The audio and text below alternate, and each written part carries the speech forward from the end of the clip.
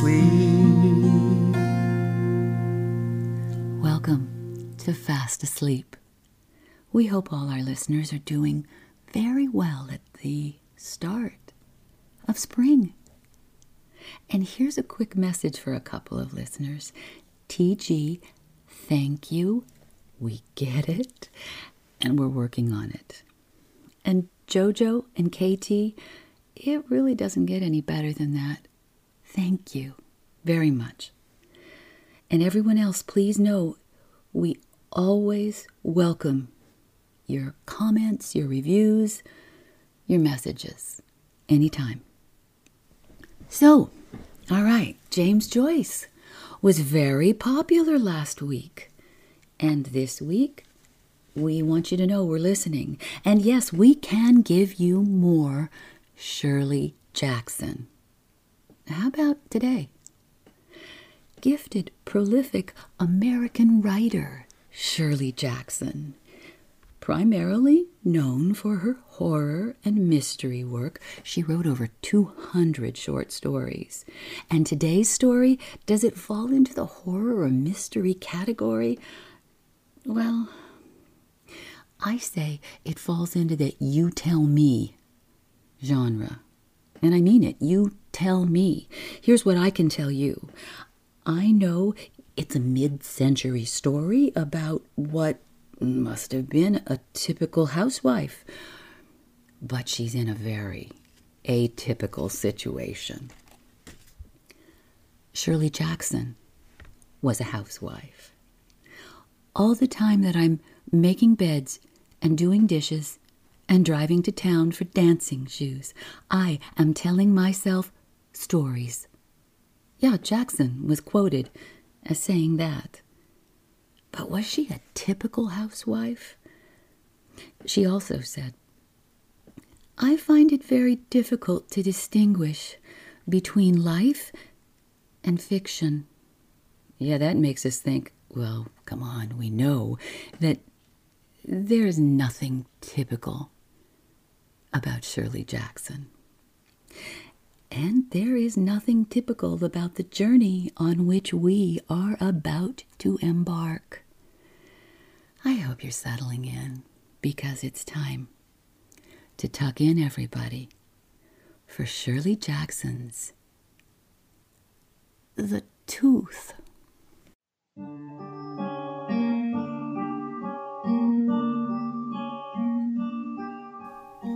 The bus was waiting, panting heavily at the curb in front of the small bus station, its great blue and silver bulk glittering in the moonlight. There were only a few people interested in the bus, and at that time of night, no one passing on the sidewalk. The only movie theater in town had finished its show and closed its doors an hour before, and all the movie patrons had been to the drugstore for ice cream and gone on home. Now the drugstore was closed and dark, another silent doorway in the long midnight street. The only town lights were the street lights, the lights in the all-night lunch stand across the street, and the one remaining counter lamp in the bus station, where the girl sat in the ticket office with her hat and coat on, only waiting for the New York bus to leave before she went home to bed. Standing on the sidewalk next to the open door of the bus, Clara Spencer held her husband's arm nervously. I feel so funny, she said. Well, are you all right? He asked. Do you think I ought to go with you?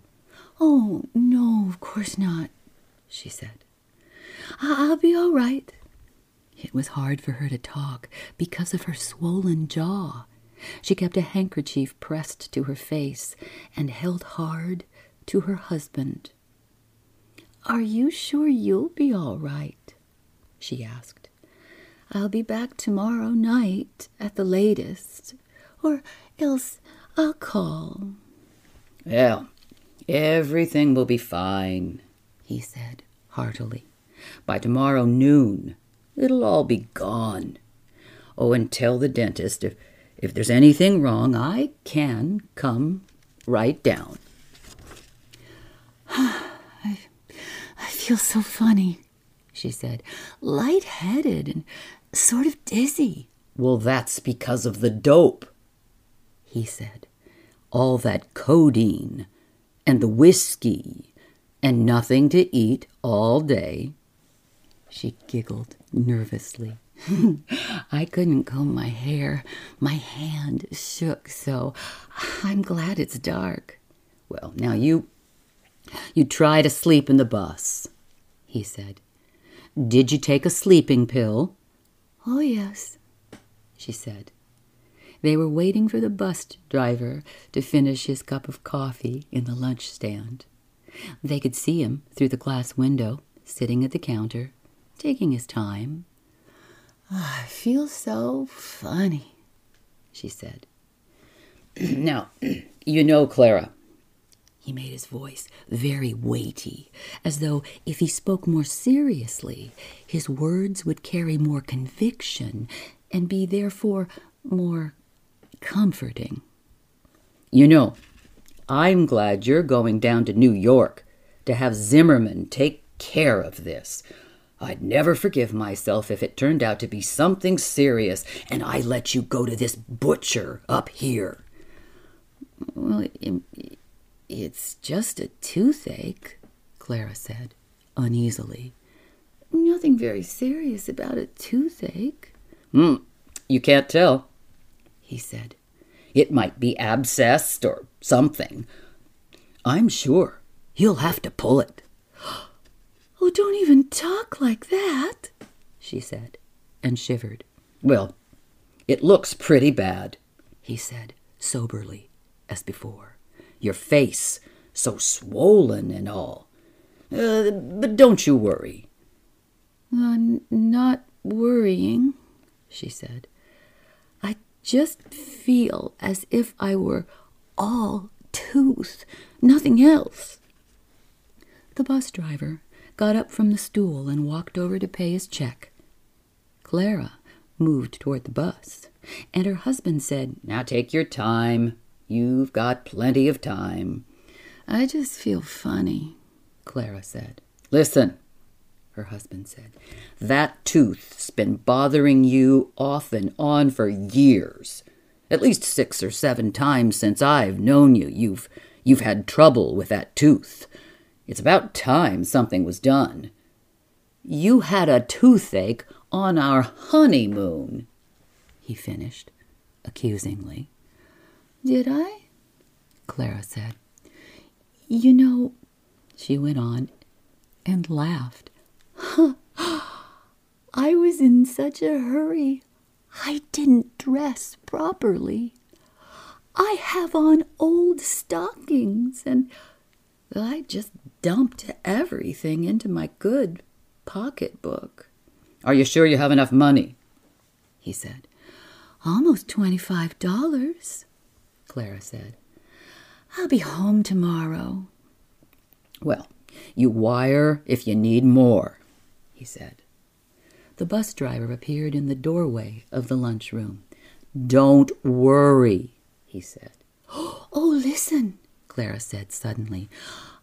Are you sure you'll be all right? Mrs. Lang will be over in the morning in time to make breakfast. And, Johnny doesn't need to go to school if things are too mixed up. I know, he said.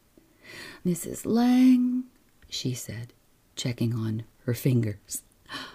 I called Mrs. Lang. I left the grocery order on the kitchen table. Oh, you can have cold tongue for lunch. And in case I don't get back, Mrs. Lang will give you dinner.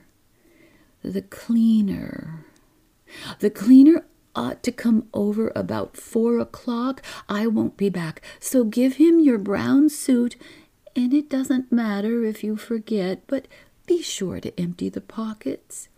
Wire if you need more money, he said, or call. I'll stay home tomorrow, so you can call at home. Mrs. Lang will take care of the baby, she said. Or you can wire, he said. The bus driver came across the street and stood by the entrance to the bus. Okay, the bus driver said. Goodbye, Clara said to her husband. You'll feel all right tomorrow, her husband said. It's only a toothache. I'm fine, Clara said. Don't you worry. She got on the bus and then stopped, with the bus driver waiting behind her. Milkman, she said to her husband. Leave a note telling him we want eggs. I will, her husband said. Goodbye. Goodbye, Clara said. She moved on into the bus, and behind her the driver swung into his seat. The bus was nearly empty, and she went far back and sat down at the window. Outside, her husband waited. Goodbye, she said to him through the glass. Take care of yourself. Goodbye, he said, waving violently. The bus stirred, groaned, and pulled itself forward. Clara turned her head to wave goodbye once more, and then lay back against the heavy, soft seat. Good Lord, she thought. What a thing to do. Outside, the familiar street slipped past, strange and dark, and seen unexpectedly from the unique station of a person leaving town, going away on a bus. Well, it isn't as though it's the first time I've ever been to New York, Clara thought indignantly. It's the whiskey and the codeine and the sleeping pill and the toothache. She checked hastily to see if her codeine tablets were in her pocketbook. They had been standing, along with the aspirin and a glass of water, on the dining room sideboard, but somewhere in the lunatic flight from her home, she must have picked them up, because they were in her pocketbook now, along with the $20-odd and her compact and comb and lipstick. Oh, she could tell from the feel of the lipstick that she had brought the old, nearly finished one, not the new one that was a darker shade and had cost $2.50. There was a run in her stocking and a hole in the toe that she never noticed at home wearing her old comfortable shoes, but which was now suddenly and disagreeably apparent inside her best walking shoes. Well, she thought, I can buy new stockings in New York tomorrow, after the tooth is fixed, after everything's all right. She put her tongue cautiously on the tooth and was rewarded with a split-second crash of pain. The bus stopped at a red light, and the driver got out of his seat and came back toward her. Forgot to get your ticket before, he said. Oh, I guess I was a little rushed at the last minute, she said. She found the ticket in her coat pocket and gave it to him. When do we get to New York? She asked. 5:15, he said. Plenty of time for breakfast. One-way ticket? I'm coming back by train, she said, without seeing why she had to tell him, except that it was late at night and people isolated together in some strange prison like a bus had to be more friendly and communicative than at other times. Me? I'm coming back by bus, he said, and they both laughed. Oh, she painfully, because of her swollen face. When he went back to his seat, far away, at the front of the bus, she lay back, peacefully, against the seat. Oh, she could feel the sleeping pill pulling at her. The throb of the toothache was distant now, and mingled with the movement of the bus, a steady beat, like her heartbeat, which she could hear louder and louder, going on through the night. She put her head back and her feet up, discreetly covered with her skirt, and fell asleep without saying goodbye to the town. She opened her eyes once, and they were moving almost silently through the darkness. Her tooth was pulsing steadily. And she turned her cheek against the cool back of the seat in weary resignation. There was a thin line of lights along the ceiling of the bus, and no other light. Far ahead of her in the bus, she could see the other people sitting. The driver, so far away as to be only a tiny figure at the end of a telescope, was straight at the wheel, seemingly awake. She fell back into her fantastic sleep.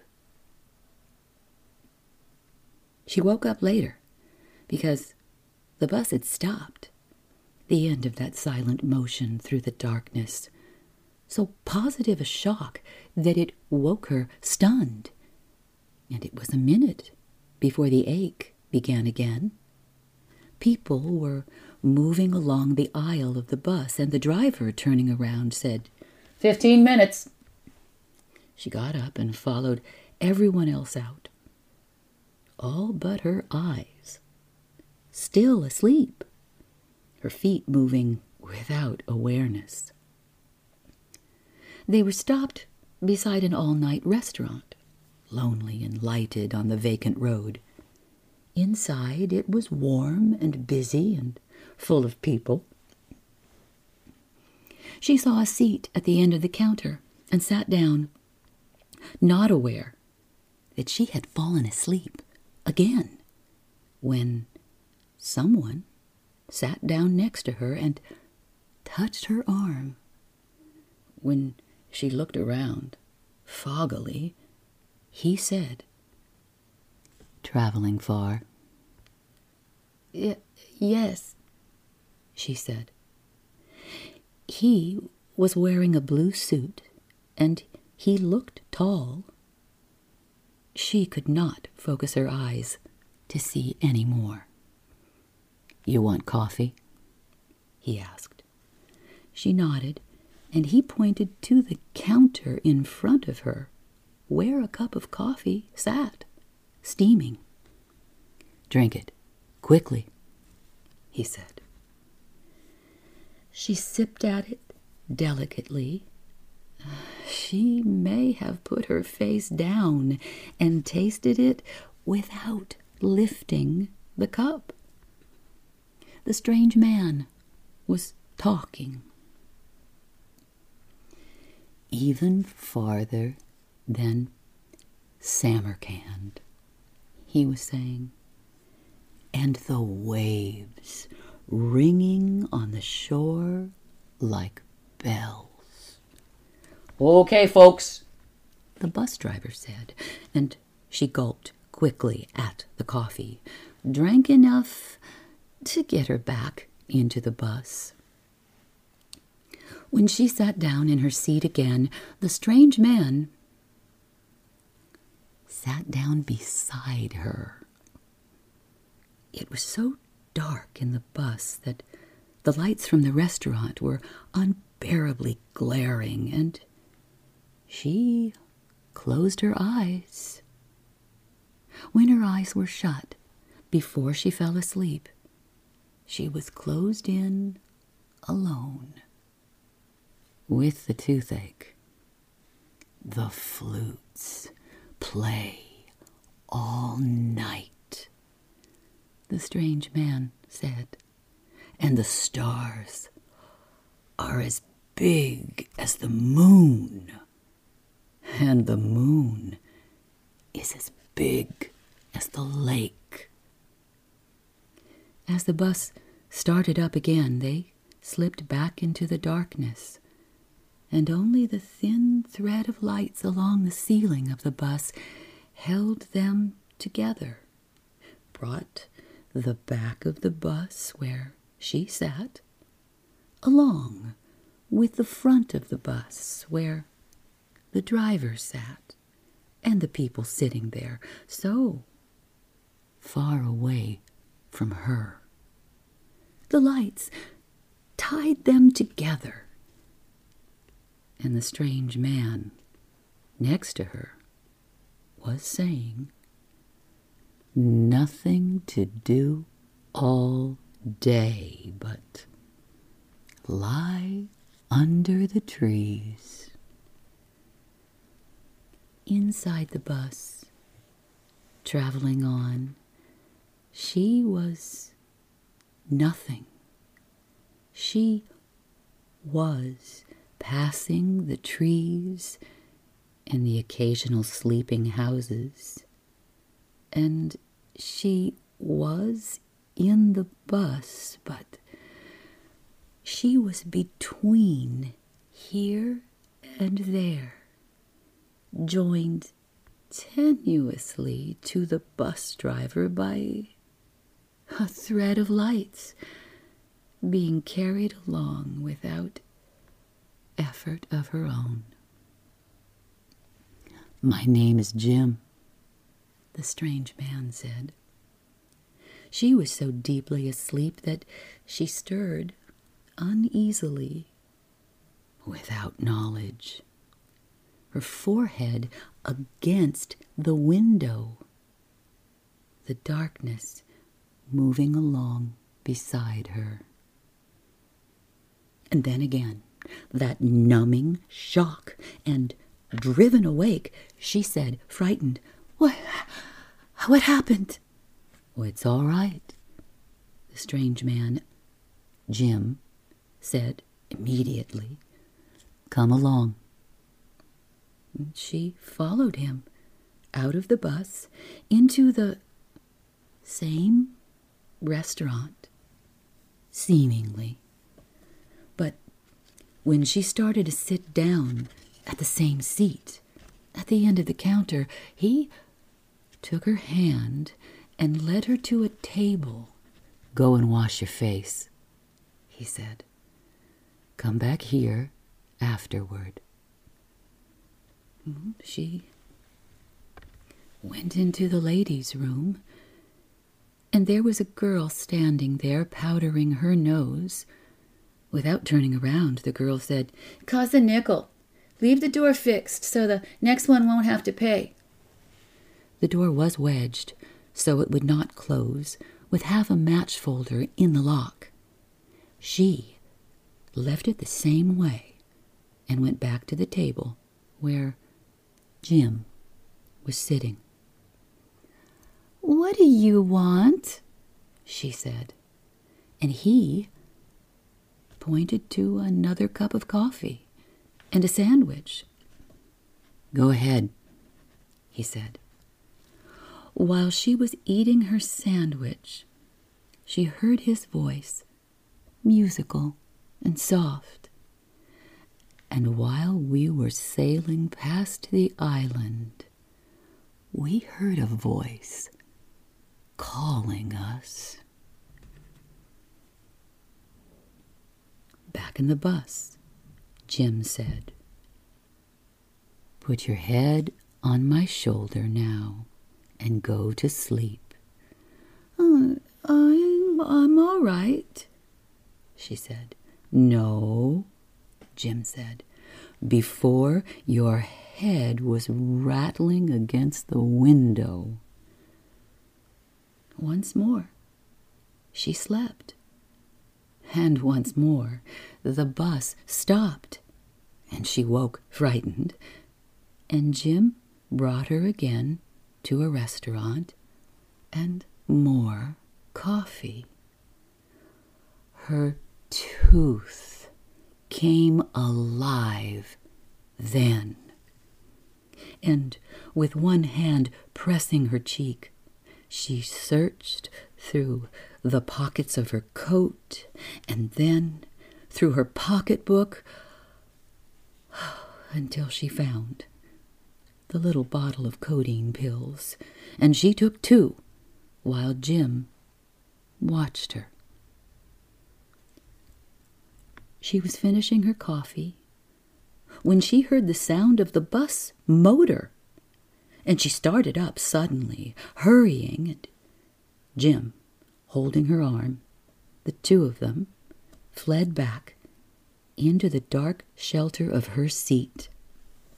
The bus was moving forward when she realized that she had left her bottle of codeine pills sitting on the table of the restaurant.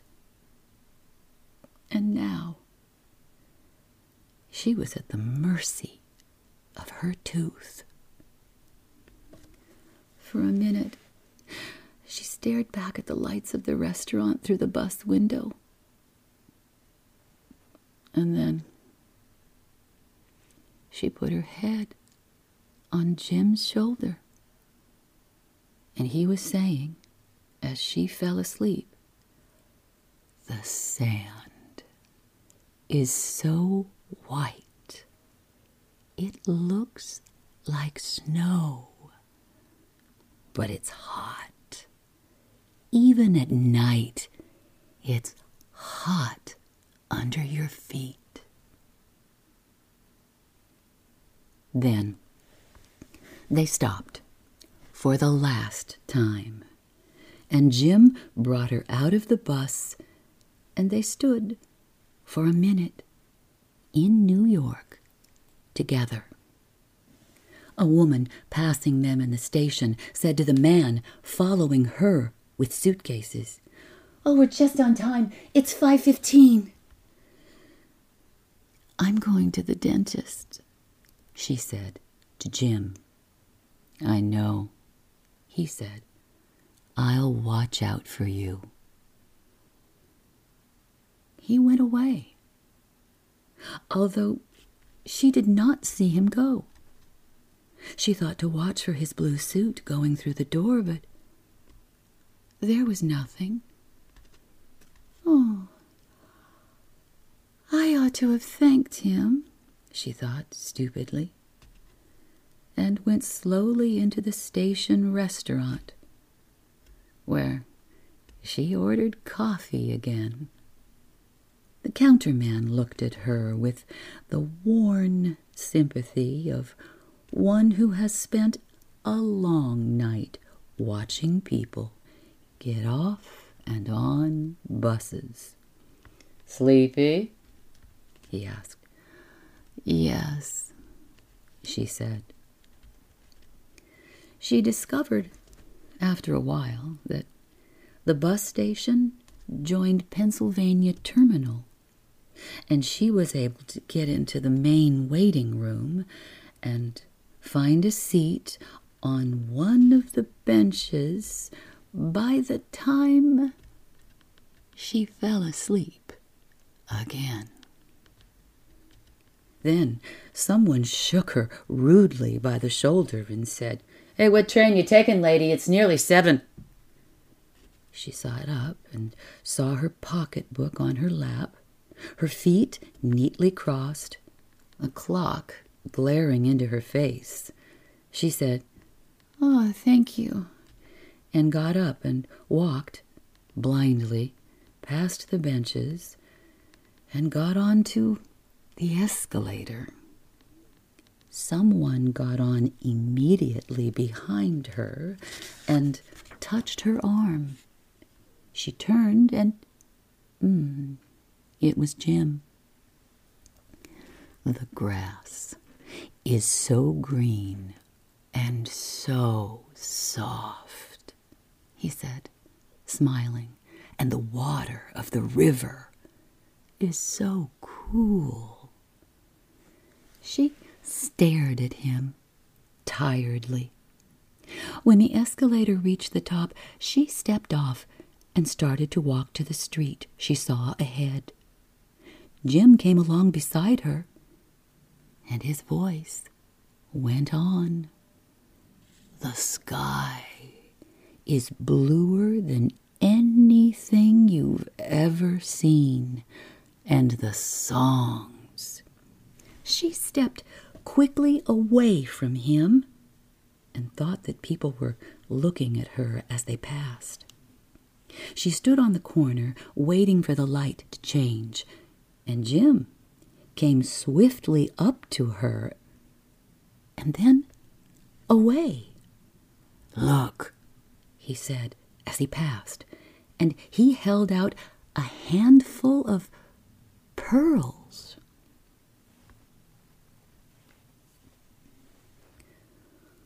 Across the street, there was a restaurant just opening.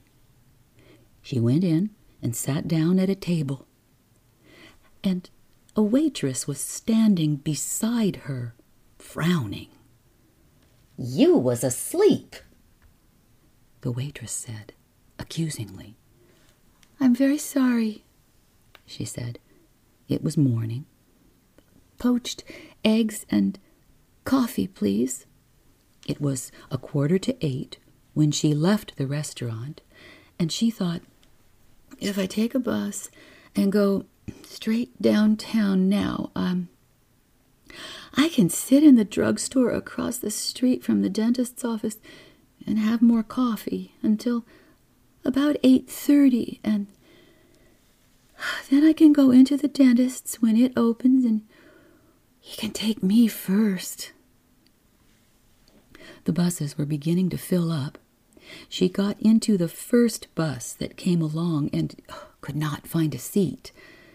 She wanted to go to 23rd Street and got a seat just as they were passing 26th Street. When she woke, she was so far downtown that it took her nearly half an hour to find a bus and get back to 23rd.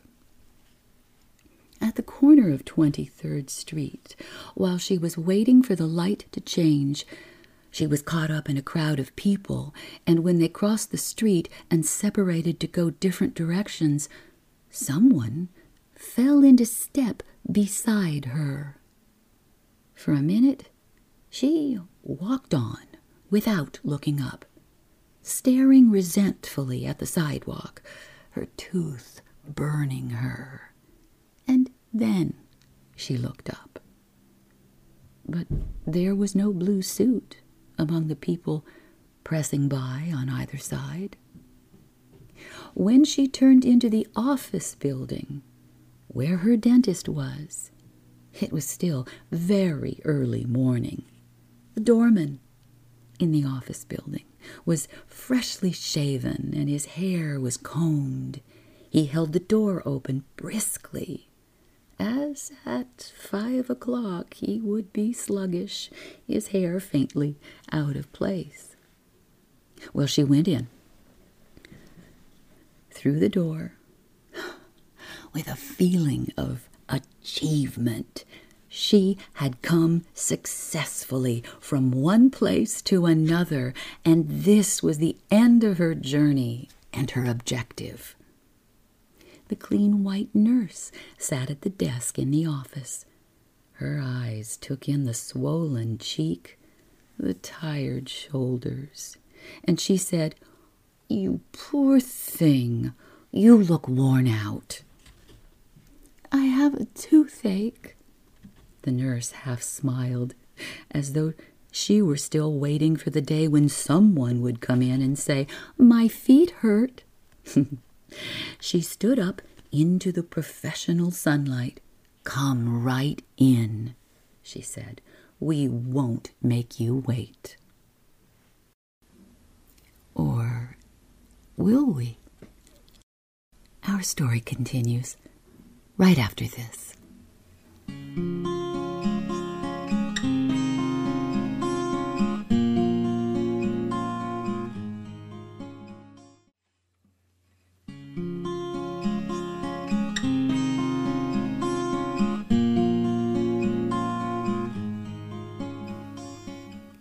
There was sunlight on the headrest of the dentist's chair, on the round white table, on the drill bending its smooth chromium head. The dentist smiled with the same tolerance as the nurse. Perhaps all human ailments were contained in the teeth, and he could fix them if people would only come to him in time. The nurse said smoothly, "I'll get her file, doctor. We thought we'd better bring her right in." She felt, while they were taking an X-ray, that there was nothing in her head to stop the malicious eye of the camera. As though the camera would look through her and photograph the nails in the wall next to her, or the dentist's cuff buttons, or the small thin bones of the dentist's instruments. The dentist said, "Extraction," regretfully, to the nurse, and the nurse said, "Yes, doctor, I'll call them right away." Her tooth, which had brought her here unerringly, seemed now the only part of her to have any identity. It seemed to have its picture taken without her. It was the important creature, which must be recorded and examined and gratified. She was only its unwilling vehicle, and only as such was she of interest to the dentist and the nurse. Only as the bearer of her tooth was she worth their immediate and practiced attention. The dentist handed her a slip of paper with the picture of a full set of teeth drawn on it. Her living tooth was checked with a black mark, and across the top of the paper was written, "Lower molar, extraction." "Now, take this slip," the dentist said, "and go right up to the address on this card. It's a surgeon dentist. They'll take care of you there." "What will they do?" she said. Not the question she wanted to ask. Not, "What about me?" or "How far down do the roots go?" "They'll take that tooth out," the dentist said, testily, turning away. "Should have been done years ago." "I've stayed too long," she thought. "He's tired of my tooth." She got up out of the dentist's chair and said, "Thank you. Goodbye." "Goodbye," the dentist said. At the last minute he smiled at her, showing her his full white teeth, all in perfect control. "Are you all right? Does it bother you too much?" the nurse asked. "I'm all right." "I can give you some codeine tablets," the nurse said. "We'd rather you didn't take anything right now, of course, but I think I could let you have them if the tooth is really bad." "No," she said, remembering her little bottle of codeine pills on the table of a restaurant between here and there. "No, it doesn't bother me too much." "Well," the nurse said, "good luck." She went down the stairs and out past the doorman. In the 15 minutes she had been upstairs, he had lost a little of his pristine morningness, and his bow was just a fraction smaller than before. "Taxi?" he asked. And remembering the bus down to 23rd Street, she said, "Oh, yes."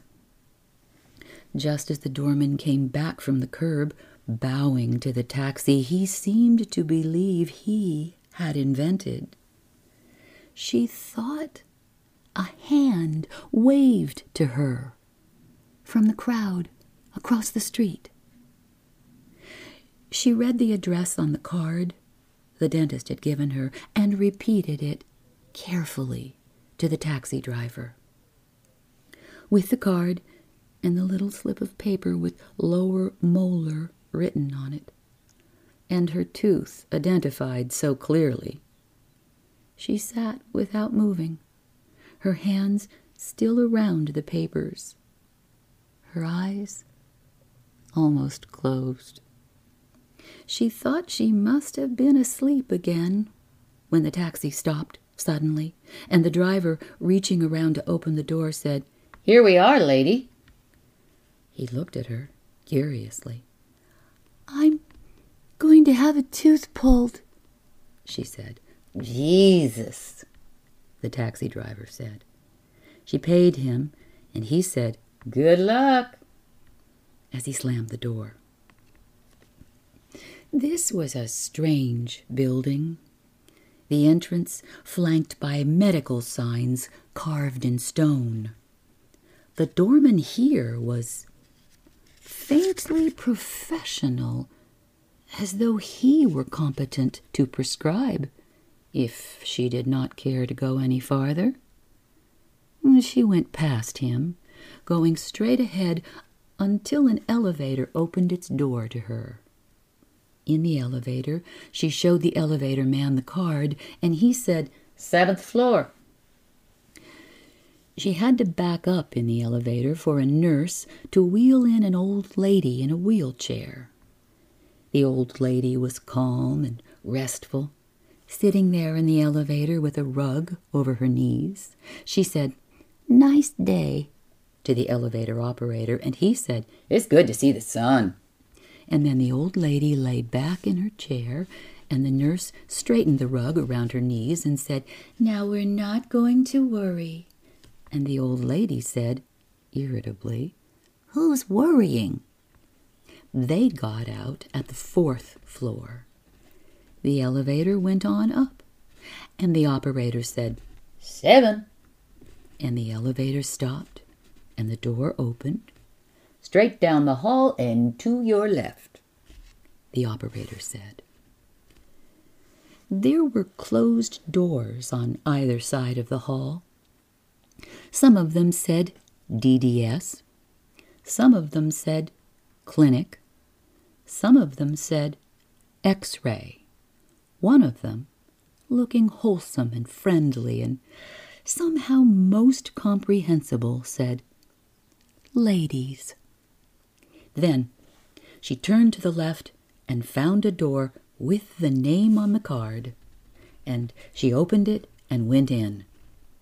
There was a nurse sitting behind a glass window, almost as in a bank, and potted palms in tubs in the corners of the waiting room, and new magazines and comfortable chairs. The nurse behind the glass window said, "Yes," as though you had overdrawn your account with the dentist and were 2 teeth in arrears. She handed her slip of paper through the glass window, and the nurse looked at it and said, "Lower molar, yes. They called about you. Will you come right in, please? Through the door to your left." "Into the vault?" she almost said, and then silently opened the door and went in. Another nurse was waiting, and she smiled and turned, expecting to be followed, with no visible doubt about her right to lead. There was another X-ray, and the nurse told another nurse, "Lower molar," and the other nurse said, "Come this way, please." There were labyrinths and passages seeming to lead into the heart of the office building, and she was put, finally, in a cubicle where there was a couch with a pillow and a wash basin and a chair. "Wait here," the nurse said. "Relax if you can." "I'll probably go to sleep," she said. "Fine," the nurse said. "You won't have to wait long." She waited, probably for over an hour, although she spent the time half sleeping, waking only when someone passed the door. Occasionally the nurse looked in and smiled. Once she said, "Won't have to wait much longer." And then suddenly the nurse was back, no longer smiling, no longer the good hostess, but efficient and hurried. "Come along," she said, and moved purposefully out of the little room into the hallway again. Then, quickly, more quickly than she was able to see, she was sitting in the chair, and there was a towel around her head and a towel under her chin, and the nurse was leaning a hand on her shoulder. "Will it hurt?" she asked. "No," the nurse said, smiling. "You know it won't hurt, don't you?" "Yes," she said. The dentist came in and smiled down on her from over her head. "Well," he said. "Will it hurt?" she said. "Now," he said cheerfully. "We couldn't stay in business if we hurt people." All the time he talked, he was busying himself with metal hidden under a towel and great machinery being wheeled in almost silently behind her. "We couldn't stay in business at all," he said. "Now, all you've got to worry about is telling us all your secrets while you're asleep. You'll want to watch out for that, you know. Lower molar," he said to the nurse. "Lower molar, doctor," she said. Then they put the metal-tasting rubber mask over her face, and the dentist said, "You know," 2 or 3 times, absent-mindedly, while she could still see him over the mask. The nurse said, "Relax your hands, dear," and after a long time, she felt her fingers relaxing. "First of all, things get so far away," she thought. "Remember this. And remember the metallic sound and taste of all of it. And the outrage. And then the whirling music, the ringing, confusedly loud music that went on, around and around, and she was running as fast as she could down a long, horribly clear hallway with doors on both sides, and at the end of the hallway was Jim, holding out his hands and laughing and calling something she could never hear because of the loud music. And she was running. And then she said, "I'm not afraid." And someone from the door next to her, took her arm and pulled her through, and the world widened alarmingly until it would never stop, and then it stopped, with the head of the dentist looking down at her, and the window dropped into place in front of her, and the nurse was holding her arm. "Why did you pull me back?" she said, and her mouth was full of blood. "I wanted to go on." "I didn't pull you," the nurse said, but the dentist said, "Oh, she's not out of it yet." She began to cry, without moving, and felt the tears rolling down her face, and the nurse wiped them off with a towel. There was no blood anywhere around, except in her mouth. Everything was as clean as before.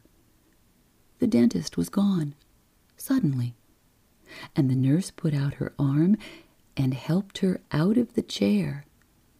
"Did I talk?" she asked, suddenly, anxiously. "Did I say anything?" "Well, you said, 'I'm not afraid,'" the nurse said, soothingly, "just as you were coming out of it." "No," she said, stopping to pull at the arm around her. "Did I say anything? Did I say where he is?" "You didn't say anything," the nurse said. "Oh, the doctor was only teasing you." "Where's my tooth?" she asked suddenly, and the nurse laughed and said, "Oh, all gone. Never bother you again." She was back in the cubicle, and she lay down on the couch and cried, and the nurse brought her whiskey in a paper cup and set it on the edge of the wash basin. "God has given me blood to drink," she said to the nurse. And the nurse said, "Don't rinse your mouth, or it won't clot." After a long time, the nurse came back and said to her from the doorway, smiling, "I see you're awake again." "Why?" she said. "You've been asleep," the nurse said. "I didn't want to wake you." She sat up. Oh, she was dizzy, and it seemed that she had been in the cubicle all her life. "Do you want to come along now?" the nurse said, all kindness again. She held out the same arm, strong enough to guide any wavering footstep. This time they went back through the long corridor to where the nurse sat behind the bank window. "All through?" this nurse said brightly. "Sit down a minute, then." She indicated a chair next to the glass window and turned away to write busily. "Do not rinse your mouth for 2 hours," she said, without turning around. "Take a laxative tonight. Take 2 aspirin if there is any pain. If there is much pain or excessive bleeding, notify this office at once. All right?" she said, and smiled brightly again. There was a new little slip of paper. This one said, "Extraction," and underneath, "Do not rinse mouth. Take mild laxative. 2 aspirin for pain. If pain is excessive or any hemorrhage occurs, notify office."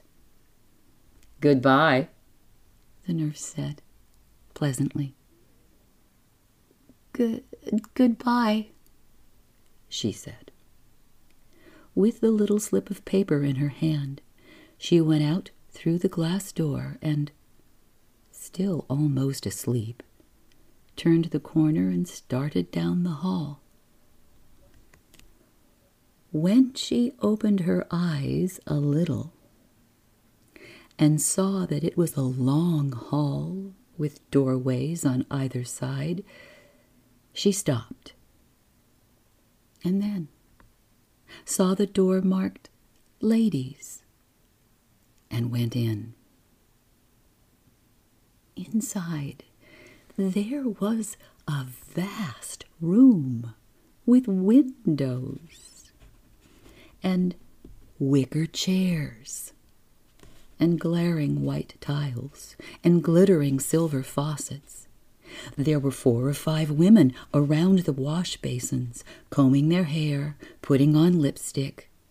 She went directly to the nearest of the 3 wash basins, took a paper towel, dropped her pocketbook and the little slip of paper on the floor next to her, and fumbled with the faucets, soaking the towel until it was dripping, and then she slapped it against her face violently. Her eyes cleared, and she felt fresher. So she soaked the paper again and rubbed her face with it. She felt out blindly for another paper towel, and the woman next to her handed her one with a laugh. She could hear, although she could not see, for the water in her eyes. She heard one of the women say, "Where are you going for lunch?" And another one say, "Oh, just downstairs, probably. An old fool says I gotta be back in half an hour." And then she realized that at the wash basin she was in the way of the women in a hurry. So she dried her face quickly. It was when she stepped a little aside to let someone else get to the basin and stood up and glanced into the mirror that she realized, with a slight stinging shock, that she had no idea which face was hers. She looked into the mirror as though into a group of strangers, all staring at her or around her. No one was familiar in the group. No one smiled at her or looked at her with recognition. "Oh, you'd think my own face would know me," she thought, with a queer numbness in her throat. There was a creamy, chinless face with bright blonde hair, and a sharp-looking face under a red-veiled hat, and a colorless, anxious face with brown hair pulled straight back, and a square, rosy face under a square haircut, and 2 or 3 more faces pushing close to the mirror, moving, regarding themselves. "Well, perhaps it's not a mirror," she thought. "Maybe it's a window, and I'm looking straight through at women washing on the other side." But there were women combing their hair and consulting the mirror, and the group was on her side, and she thought, "I hope I'm not the blonde," and lifted her hand and put it on her cheek. Oh, she was the pale, anxious one with the hair pulled back. And when she realized it, she was indignant, and moved hurriedly back through the crowd of women, thinking, "It isn't fair. Why don't I have any color in my face? There were some pretty faces there. Why didn't I take one of those? I didn't have time," she told herself sullenly. "They didn't give me time to think. I could have had one of the nice faces. Even the blonde would be better." She backed up and sat down in one of the wicker chairs. "It's mean," she was thinking. She put her hand up and felt her hair. It was loosened after her sleep, but that was definitely the way she wore it, pulled straight back all around and fastened at the back of her neck with a wide, tight barrette. Like a schoolgirl, she thought.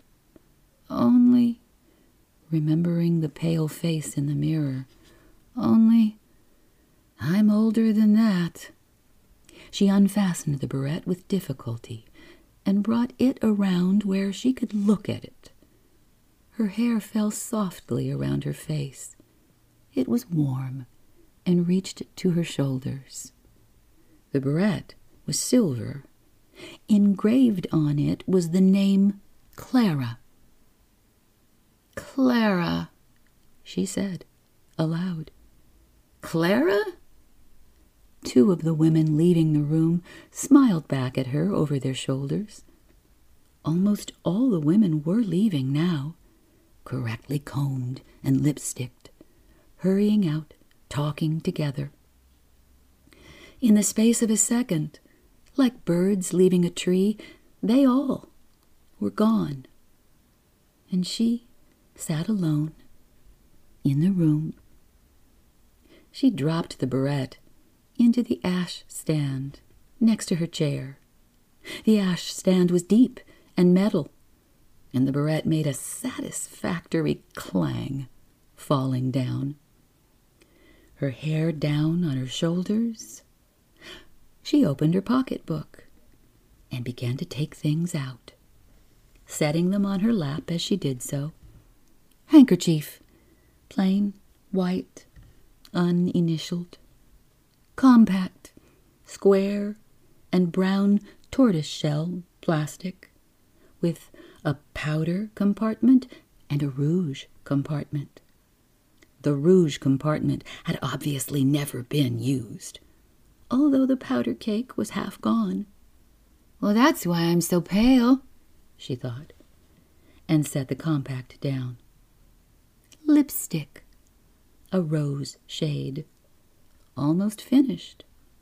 A comb, an opened package of cigarettes and a package of matches, a change purse, and a wallet. The change purse was red imitation leather, with a zipper across the top. She opened it and dumped the money out into her hand, nickels, dimes, pennies, a quarter. 97 cents. Can't go far on that, she thought, and opened the brown leather wallet. There was money in it, but she looked first for papers and found nothing. The only thing in the wallet was money. She counted it. There were $19. I can go a little farther on that, she thought. There was nothing else in the pocketbook. No keys. Shouldn't I have keys? She wondered. No papers, no address book, no identification. The pocketbook itself was imitation leather, light gray, and she looked down and discovered that she was wearing a dark gray flannel suit and a salmon pink blouse with a ruffle around the neck. Her shoes were black and stout, with moderate heels, and they had laces, one of which was untied. She was wearing beige stockings, and there was a ragged tear in the right knee and a great ragged run going down her leg and ending in a hole in the toe, which she could feel inside her shoe.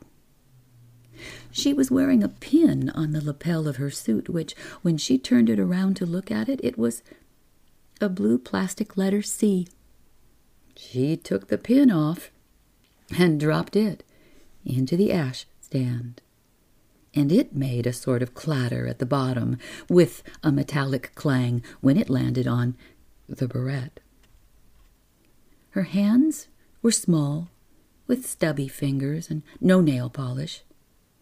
She wore a thin gold wedding ring on her left hand, and no other jewelry. sitting alone in the ladies' room, in the wicker chair, she thought, well, the least I can do is get rid of these stockings. And since no one was around, she took off her shoes and stripped away the stockings, with a feeling of relief when her toe was released from that hole. Hide them, she thought, the paper towel wastebasket. When she stood up, she got a better sight of herself in the mirror.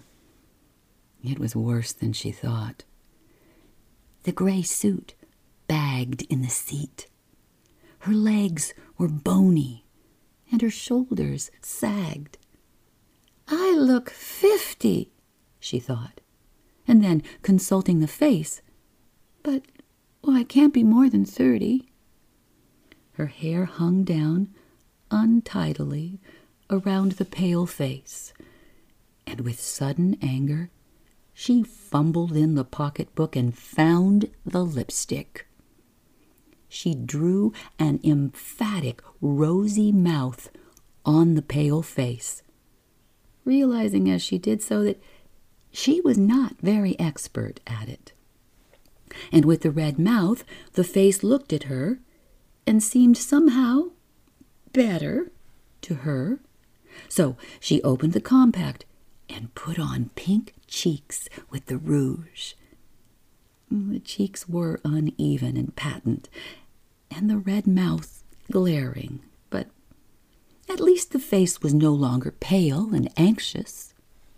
She put the stockings into the wastebasket and went bare-legged out into the hall again, and purposefully to the elevator.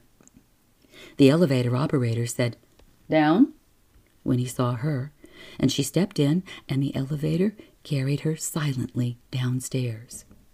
She went past the grave professional doorman and out into the street where people were passing, and she stood in front of the building and waited.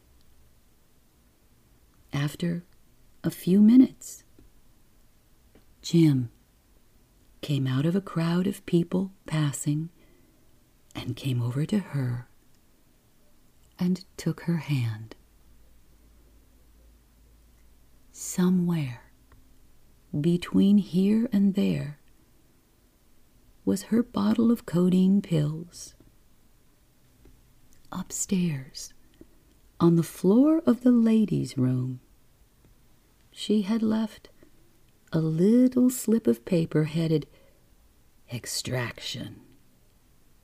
7 floors below, oblivious of the people who stepped sharply along the sidewalk, not noticing their occasional curious glances, her hand in Jim's, and her hair down on her shoulders. She ran barefoot through hot sand.